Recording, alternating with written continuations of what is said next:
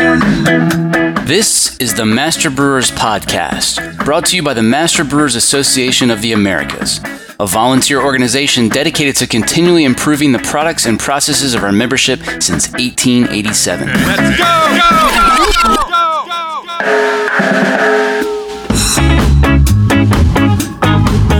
Master Brewers brings you interviews with the industry's best and brightest in brewing science, technology, and operations.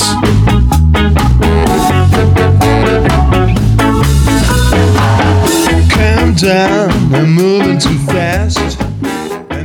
This Master Brewers podcast is proudly sponsored by Hopsteiner, a global leader in the hop industry focused on quality, sustainability, and innovation in new hop varieties and hop products. Contact our brewery sales team to provide you with the hop-related tools you need to craft your next great beer. For more information, visit hopsteiner.com. Additional support provided by Every beer has a story, and that's why, for over 95 years, Gusmer Enterprises has offered a full line of solutions, including equipment, analytical instrumentation, and processing aids, all brought to you from leading suppliers and backed by strong technical support. For the solution to your story, go to gusmerbeer.com. And thanks also to Brew Ninja, a brewery software solution that streamlines your day-to-day operations, including inventory, accounting, sales, and compliance, so that you can focus on making great beer. Listeners of this podcast will receive a unique offer by going to getbrewninja.com and using the code BrewNinja21.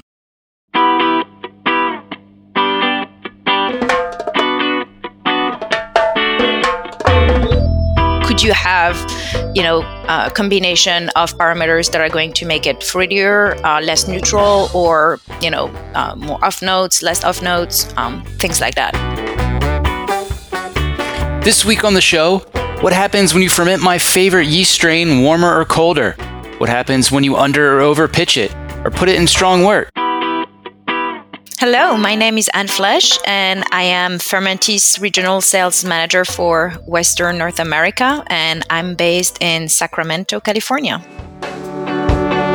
The study that we're talking about today was part of a larger R&D program that where you guys do work to characterize the various strains in the Fermentis portfolio and understand how they react to different fermentation conditions. Tell us more about that. Yes, that's correct. I would say that at Fermentis, we have a quite strong R&D program that has different axes when we look at our brewing strains. One of these axes is going to be characterization of our yeast strains. And this study specifically is part of this program where we are going to try to characterize our strains kind of in the same condition, how different strain react, what type of aromatic profile they're going to have, and so on. But also when you start moving the fermentation parameters, gravity, temperature, fermentation, pitching rate, how they're going to react in terms of fermentation performances, sensory analysis, and so on. So I would say that's kind of the first axis. We also have other programs that look more at interaction of yeast and raw material with right now a strong dominance of interaction of hops and yeast. But we also have a program that looks more at kind of characterization of our brewing strains on different beer styles. So we're going to have, a specific beer style, let's say New England IPA, and we're going to try to characterize our yeast on this. So, I would say we have three big axes right now, and this is one of them. Today we're talking about one of my favorite yeast strains. In fact, I've probably brewed more beer with this strain than any other. For those who've never used it, give us an overview of 3470.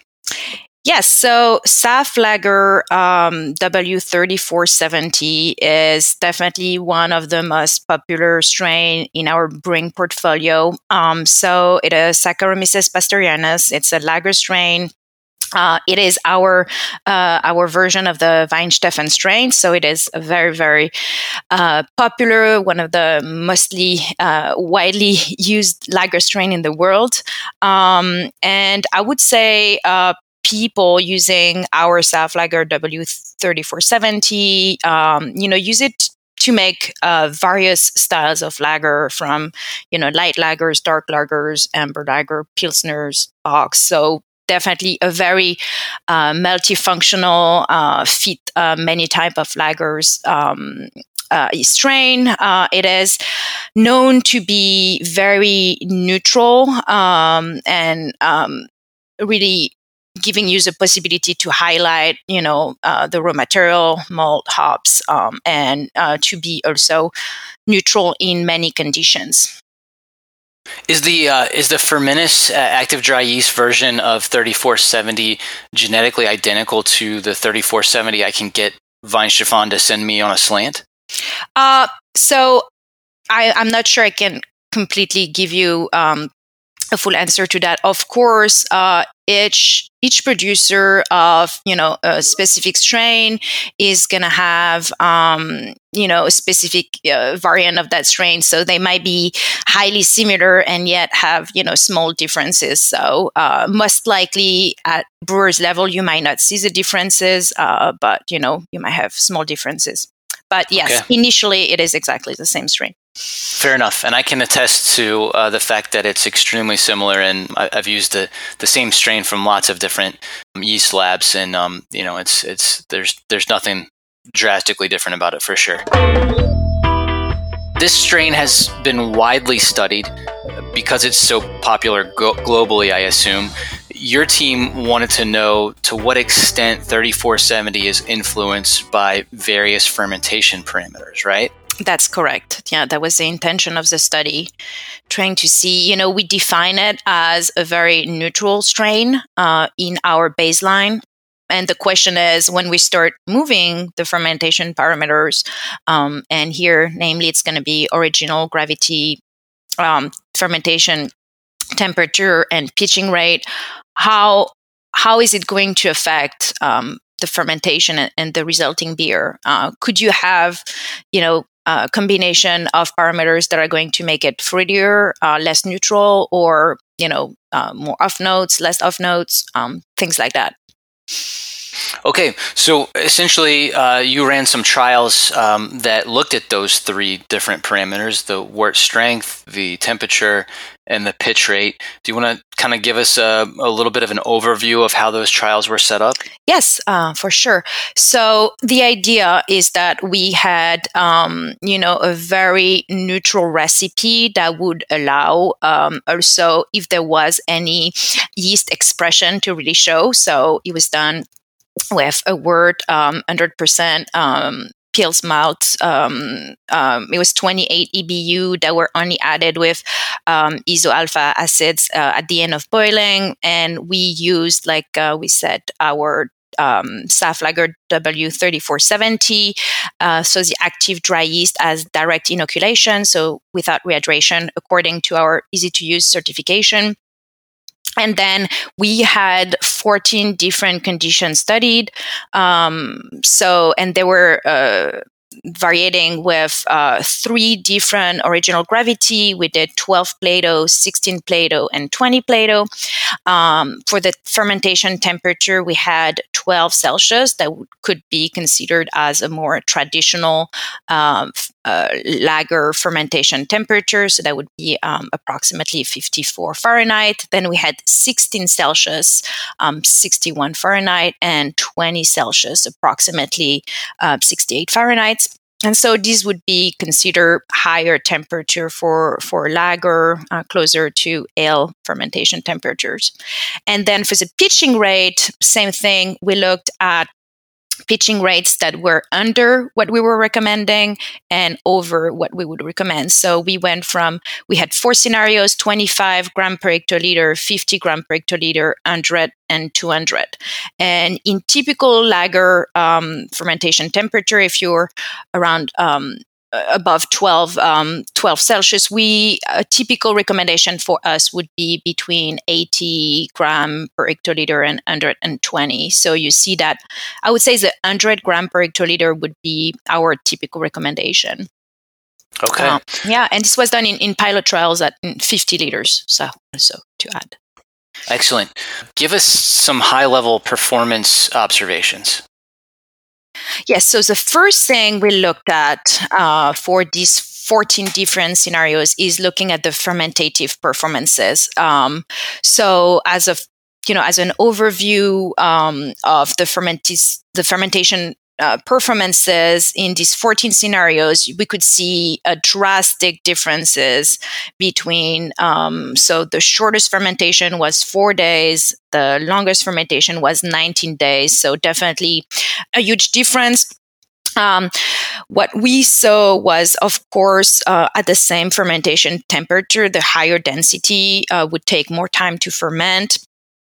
But we also saw that there was a huge impact of temperature, and I think that would be the main takeaway there.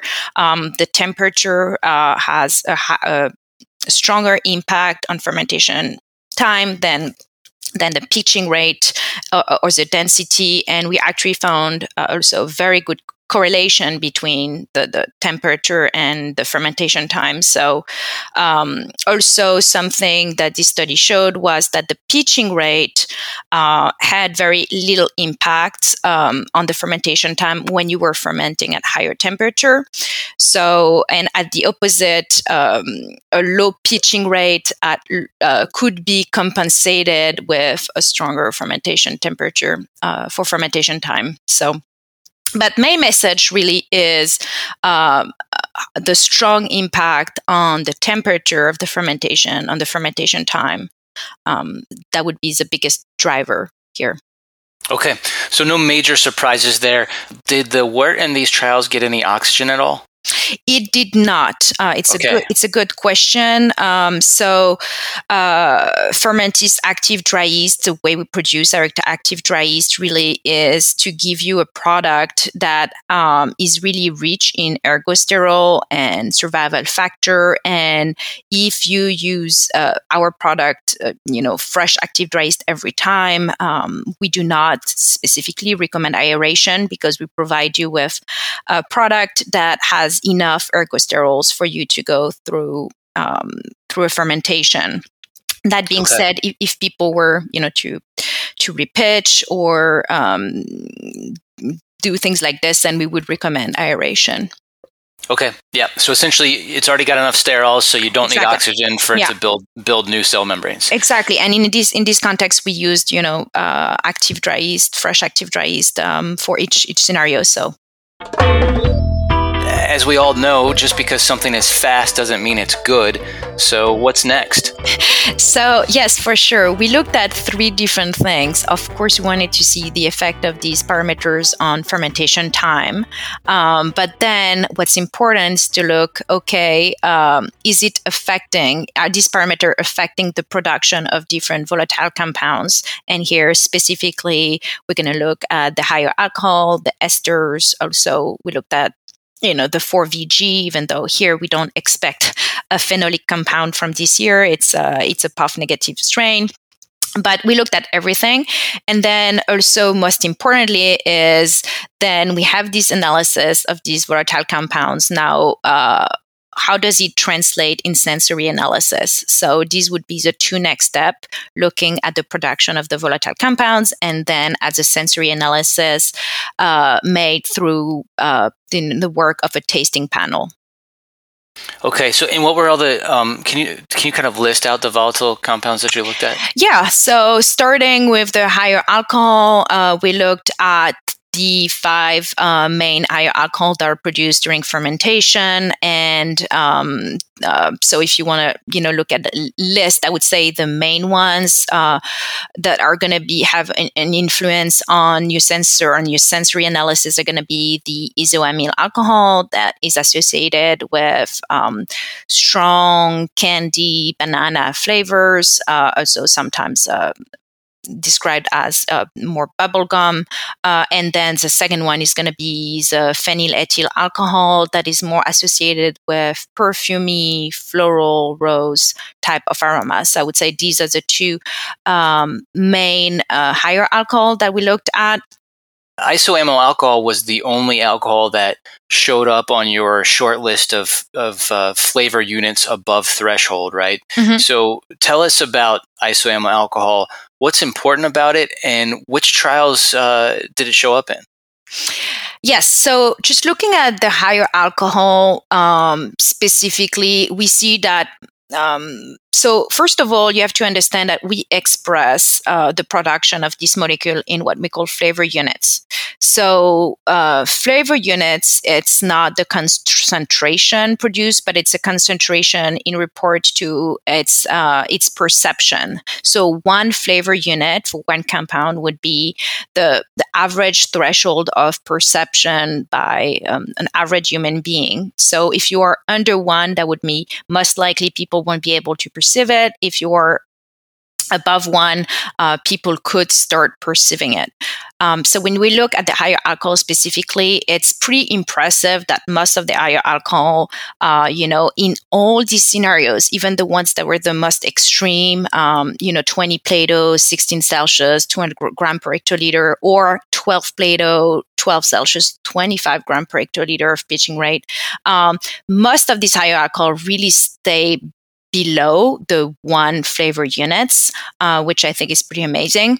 Now, there are a few scenarios where you see some a production of isoamyl alcohol between 1 and 1.5 flavor units. And these are, once again, some of the extreme scenarios that I described. But, even being below 1.5 is still considered very, very low and a very low chance of perception.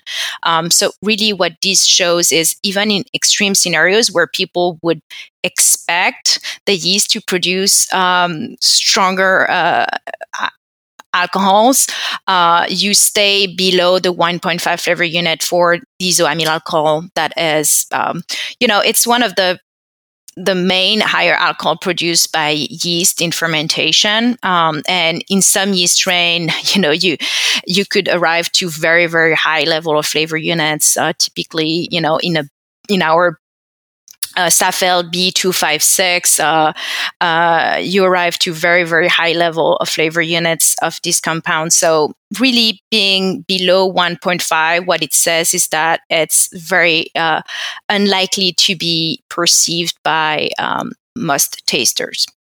And the one that I registered the highest on, I believe that was a one that was like strong wort in cold temperatures or something like that? Yeah. So if you look specifically at the ones that produces the most, it's going to be the one. Like it was 20 Plato. High density. Yeah. So it's going to be 20 Plato, 16 Celsius, and 200 gram per hectoliter of yeast. And I believe that's the one that arrives at the strongest amount of isoamyl alcohol. But like you said, it's still under 1.5, so it's still not under that 1.5. Yes. So right. Yeah, exactly. Maybe I could just also add that when you look at the correlation between different fermentation parameters, the strongest correlation is going to be density with production of high alcohol. So you do have an impact of other fermentation parameters, but really, what's really going to drive here, it's going to be the density, the amount of sugar that you produce, that you ferment. Sorry.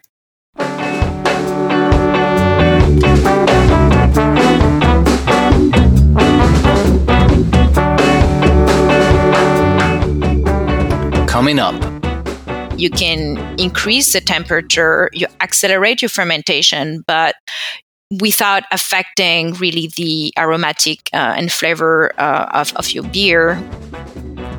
I'm John Bryce, and you're listening to the Master Brewers Podcast from the Master Brewers Association of the Americas.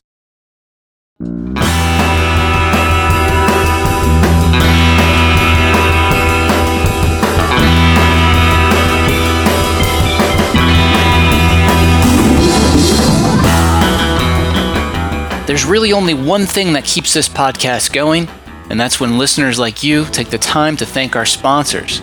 The next time you talk to a rep from one of these companies, be sure to thank them for their generous support. Get to know Proximity Malt. We malt superior, European-style, low-protein varieties grown close to home in Delaware and Colorado. Domestically grown, precisely malted to style. With our team of seasoned experts and 2 brand new malt houses, try what's really new in malt. Check us out at www.proximitymalt.com. Brew Monitor from Precision Fermentation works with your existing fermentation tanks to track dissolved oxygen, pH, gravity, pressure, temperature, and conductivity in real time from any smartphone, tablet, or PC. Get started for 30 days risk-free. Visit precisionfermentation.com/MBAA. This episode is also sponsored by More Beer. Visit morebeerpro.com to browse ingredients, equipment, and more. Master Brewers Podcast is brought to you by RAR North Star Pils, a new base malt to set your compass by. RAR North Star Pils is crafted for brewers looking for a domestic Pilsner malt with low color and low modification. North Star Pils carries overtones of honey and sweetbread, supported by flavors and aromas of hay and nutty character, suitable for any beer style, but particularly craft-brewed versions of classic lagers. Let RAR North Star Pils guide your craft by visiting bsgcraftbrewing.com or contact us at 1-800-374-2739. There's one more sponsor I should mention, and that's Fermentis, a global supplier of active dry yeast. You can listen to Kevin and Marcelo talk about the shelf life and performance of active dry yeast on episode 93. And here's what's coming up on the Master Brewers calendar. July 20th, join John Harris, Kevin Davey, and Andy Morrison for a webinar called Cold IPA Defined, a deep dive with the creators. And the Master Brewers Brewery Maintenance Systems course starts August 15th. I'm so glad to see the Great District Northwest meeting once again at Hood River, October 15th and 16th. There's one big meeting that's on my calendar. I hope it's on yours. The 2021 Master Brewers Conference will be October 28th through the 30th in Cleveland. And don't forget the world-famous Master Brewers Brewing and Malting Science course begins October 31st. Check out the full calendar of events at mbaa.com for more details or to find a district meeting near you. Master Brewers offers a wide range of resources for breweries of all sizes and stages. Stay current on the latest scientific advancements, technical information, and industry trends by joining Master Brewers. Join today and use offer code BEER2021 to save 20% on dues now through December 31st, 2021. Master Brewers, United We Brew.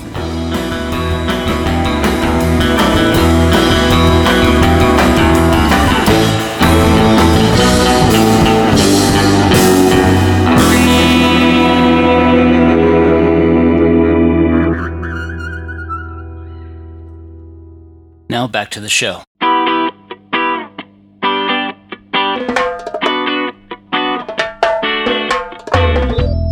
So what happened when you looked at esters and 4VG? Well, the conclusions when you look at esters and 4VG. So 4VG, we can almost, kind of not talk about it. There is no production of 4VG, which is, makes total sense here. Right? It's a POF negative strain, so right. We did not expect, but it's part of our protocol. So the conclusion when you look at the esters is very, very similar than the alcohol. You would say that for most esters, in most scenarios, you are below the threshold of 1 flavor unit, which means most likely not perceivable. And if you look at, some specific scenarios, you're going to see some esters that are between 1 and 1.5, and mainly it's going to be the ethyl hexanoate and the isoamyl acetate. So associated with banana, candy, and ethyl hexanoate, more apple, anise aromas. And these are the most important esters produced that are going to be between 1 and 1.5 in some specific scenarios. But once again, at this level, we are still talking about very minor impact on the flavor expression. Okay, excellent. With ethyl hexanoate and isoamyl acetate being the only 2 esters to even kind of show up on the board above flavor threshold, what drives the production of those compounds for those who maybe want to achieve more or less of them? So once again, one of the biggest driver of these esters is going to be the production, the density. So the density is going to be the biggest driver of production of this aromatic. Because you need an alcohol to make an ester, right? So there is a strong relation between higher alcohol and acetate esters. So typically, we were talking earlier about the isoamyl alcohol. The isoamyl alcohol is going to be esterified in the isoamyl acetate. So for sure, there is a strong correlation. If you produce a lot of isoamyl alcohol, you're going to produce most likely a lot of isoamyl acetate. So these compounds are always linked in their production. Correct. Okay. All right.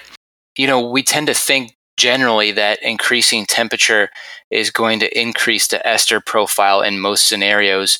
But it seems like maybe that's not really relevant here. Yeah, exactly. I think that was the part why people are so interested in this story and this this program and this research is because the main expectation is if I rise my fermentation temperature in a lager, it's not going to be as neutral. It's going to produce esters, and it's not what I want. And what this study shows, and if you look at the correlation between different factors, you see that while the temperature has a huge impact on the duration of your fermentation, it does not correlate well with the production of volatile compounds, esters, and higher alcohol. So really, you can increase the temperature, you accelerate your fermentation, but without affecting really the aromatic and flavor of your beer when you look at specifically esters and higher alcohol. All right.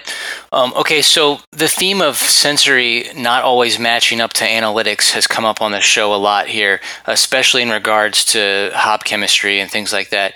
Tell us about sort of what type of sensory you did, what parameters you looked at, and how much variation you saw from one sample to the next.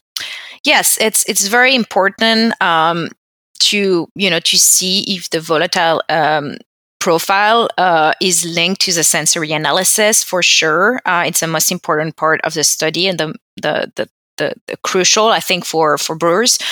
So we always finish our study with a sensorial analysis, and we have a trained panel at Fermentas that we use for the study. In average, we have 22 trained taster per session. So in the case specifically here, the sensory analysis was done with blind tasting and 3 repetitions with an average, like I said, of 22 trained taster per session. And, they have to rank the different beers on different criteria, going from 0, not detected, to high level. I think it's from 0 to 8. So typically they would be asked, a specific question about fruitiness, floral character, bitterness, sweetness, alcohol, off notes, and so on. And they have to rank the beer from 0 to 8. Okay, and so did you see? I mean, did you see any major differences in any of those? Did anything stand out? Did you see, sulfur compounds or anything like that? Sort of, be a problem on the charts? So when you look at the result of the sensory panel, I think the first thing that stands out is how similar the profile, the spirograph of these different beers are.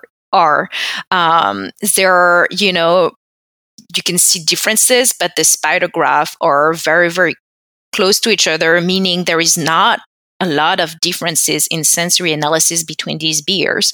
And this is what we expected from the volatile analysis, but it really shows. I think when you look at the sensory profile from the panel, now, you do see some statistical differences that are related to the density. So specifically on sweetness, alcohol, and warmth, the beers that were fermented with higher density, you see a statistically relevant difference between the beers. But once again, these are more linked to the original gravity than the other parameters.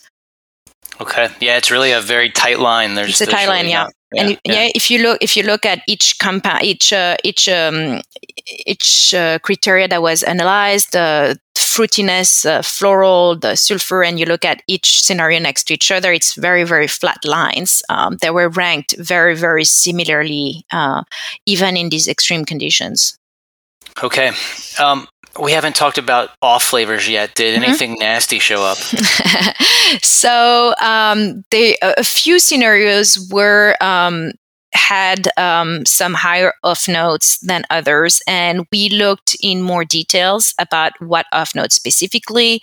That was a follow-up study, actually, and what happened is two scenarios had higher diacetyl production, but what you have to remember is that all these sensory analysis was done, post fermentation without diacetyl rest. So think about, all the scenarios that were fermented at low temperature, low pitching rate.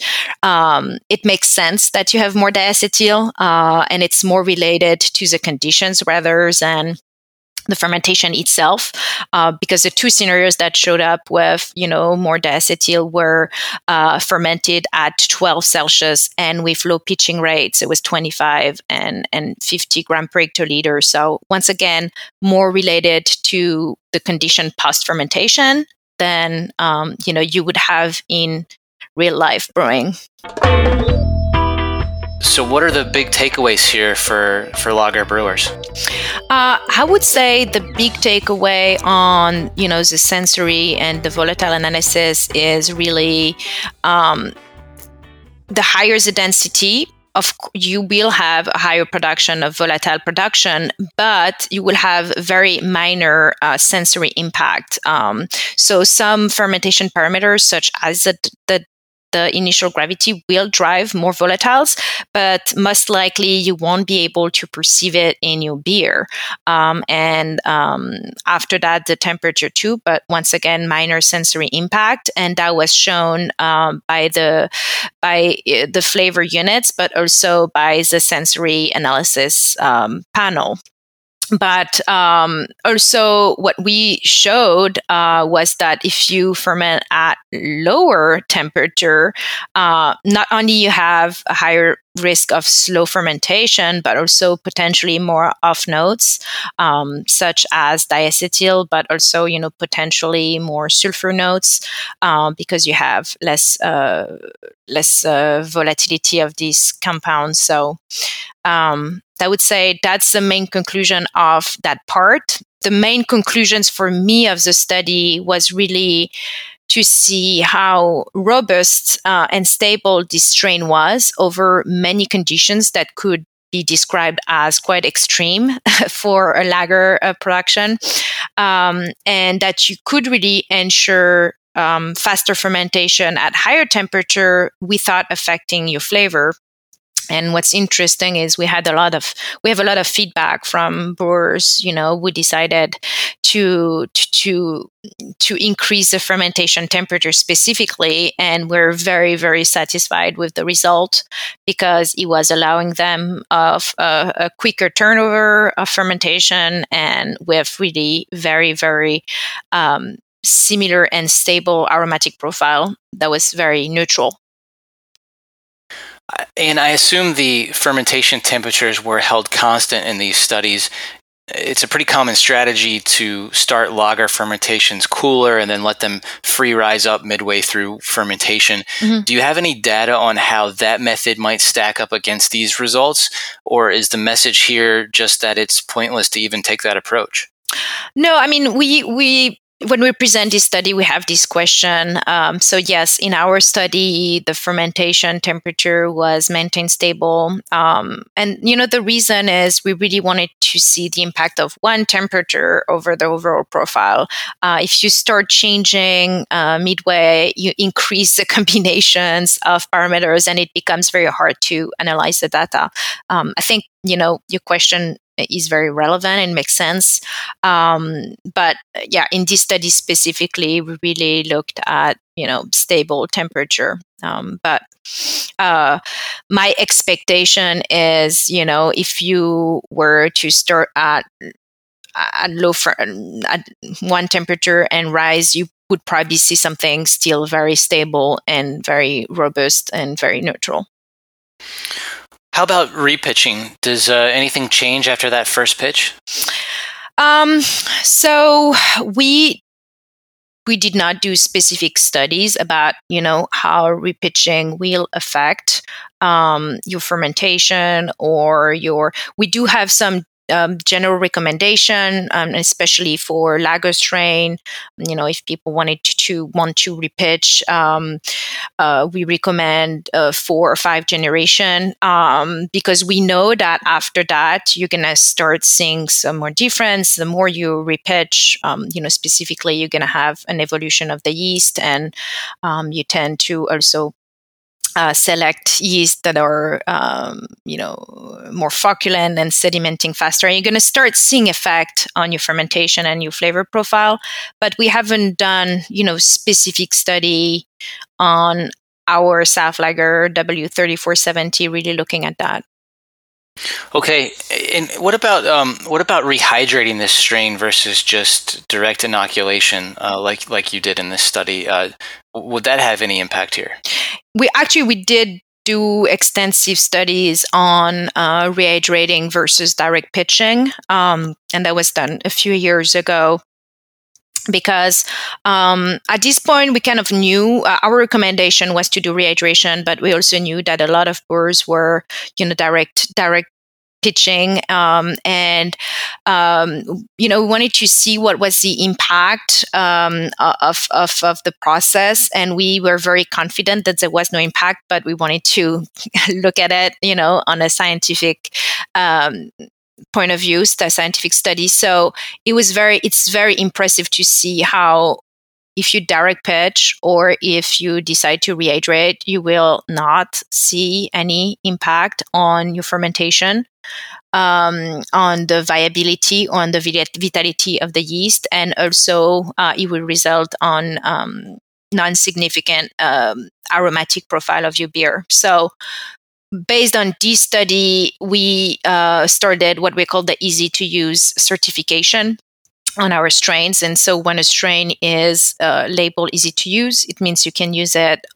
with rehydration or with direct pitching, and you are guaranteed that it won't affect your fermentation and it won't affect your resulting beer.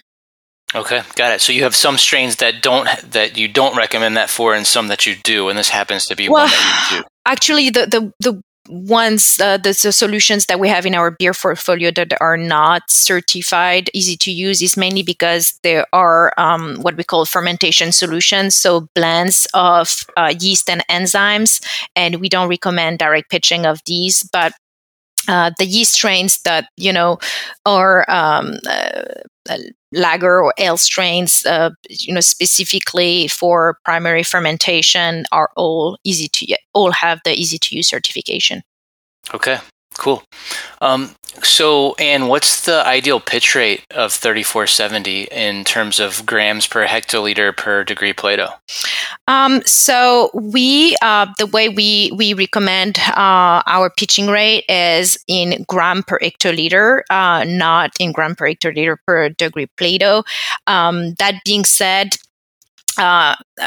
so for W3470 and our other lager strain, the recommendation would be 80 to 120 gram per hectoliter.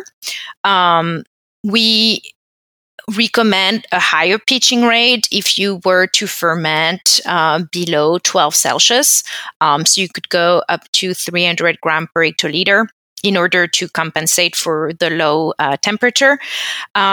If, in case of high gravity fermentation, you can also increase your rate. It tends to be more of a recommendation for ale strains where we know, people can choose more different initial gravities than for lager when it tends to be a little bit more in the same ballpark. But yeah, overall, for W3470, it's between 80 and 120 gram per hectoliter if you are fermenting above 12 Celsius.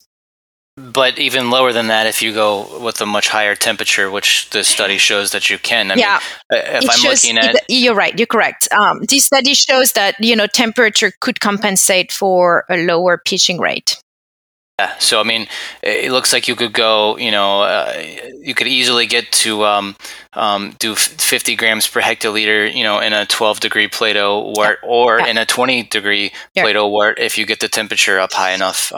So that would translate to as little as a 2.5 grams per hectoliter per Plato up to like a 4 grams per hectoliter per Plato. So definitely, a lot of potential savings for brewers as they're, purchasing yeast and whatnot. So yeah, I would say you could definitely look at the data at a lot of different angles. Fermentation, temperature could help you on many different aspects. I would tend to, we went as low as 25 gram per hectoliter. I would say probably not. That's too low. I would probably say don't go lower than 50 gram per hectoliter for the lager strains. But and if you do, make sure it's warm, very warm. But remember, I would say if you decide to ferment at very low temperature, you really need to compensate. If you want a reasonable fermentation time, you do need to compensate with a higher pitching rate. But what's very interesting is actually to see how fermentation parameter can influence yeast very differently. Like W3470, it was kind of this stable dot, that wouldn't move from neutrality. And then a strain like SAF LB256, it's very, very strongly influenced by density first and temperature next. So it's very interesting how different the strain react to the change of fermentation parameters. You can see why 3470 is the most popular lager strain in the world. Yeah, for sure. It takes a lot of abuse, right? You can say that. That was Anne Flesch here on the Master Brewers Podcast. Check the show notes for a link to Anne's District Northern Cal presentation if you want a closer look at the data. Full of courage. I joined District Mid-Atlantic back when it was dominated by large breweries, and I was often one of the only craft brewers in attendance. I'm so glad I joined. That membership has been incredibly impactful to my career, and I've made so many lifelong friends from those meetings. If you're not already a member, I highly encourage you to join. And there's no time like the present because new members can use promo code BEER2021 or the link in the show notes to save 20% on dues. Are you enjoying the Master Brewers Podcast? Let me tell you about a simple way you can help us keep making more. Take a minute to thank our sponsors. There's no way we could produce this show without generous support from sponsors like Hopsteiner, Brew Ninja, Proximity Malt, BSG, Gussamer, and Precision Fermentation. So please, let them know you heard their message on the Master Brewers Podcast and that you appreciate their support.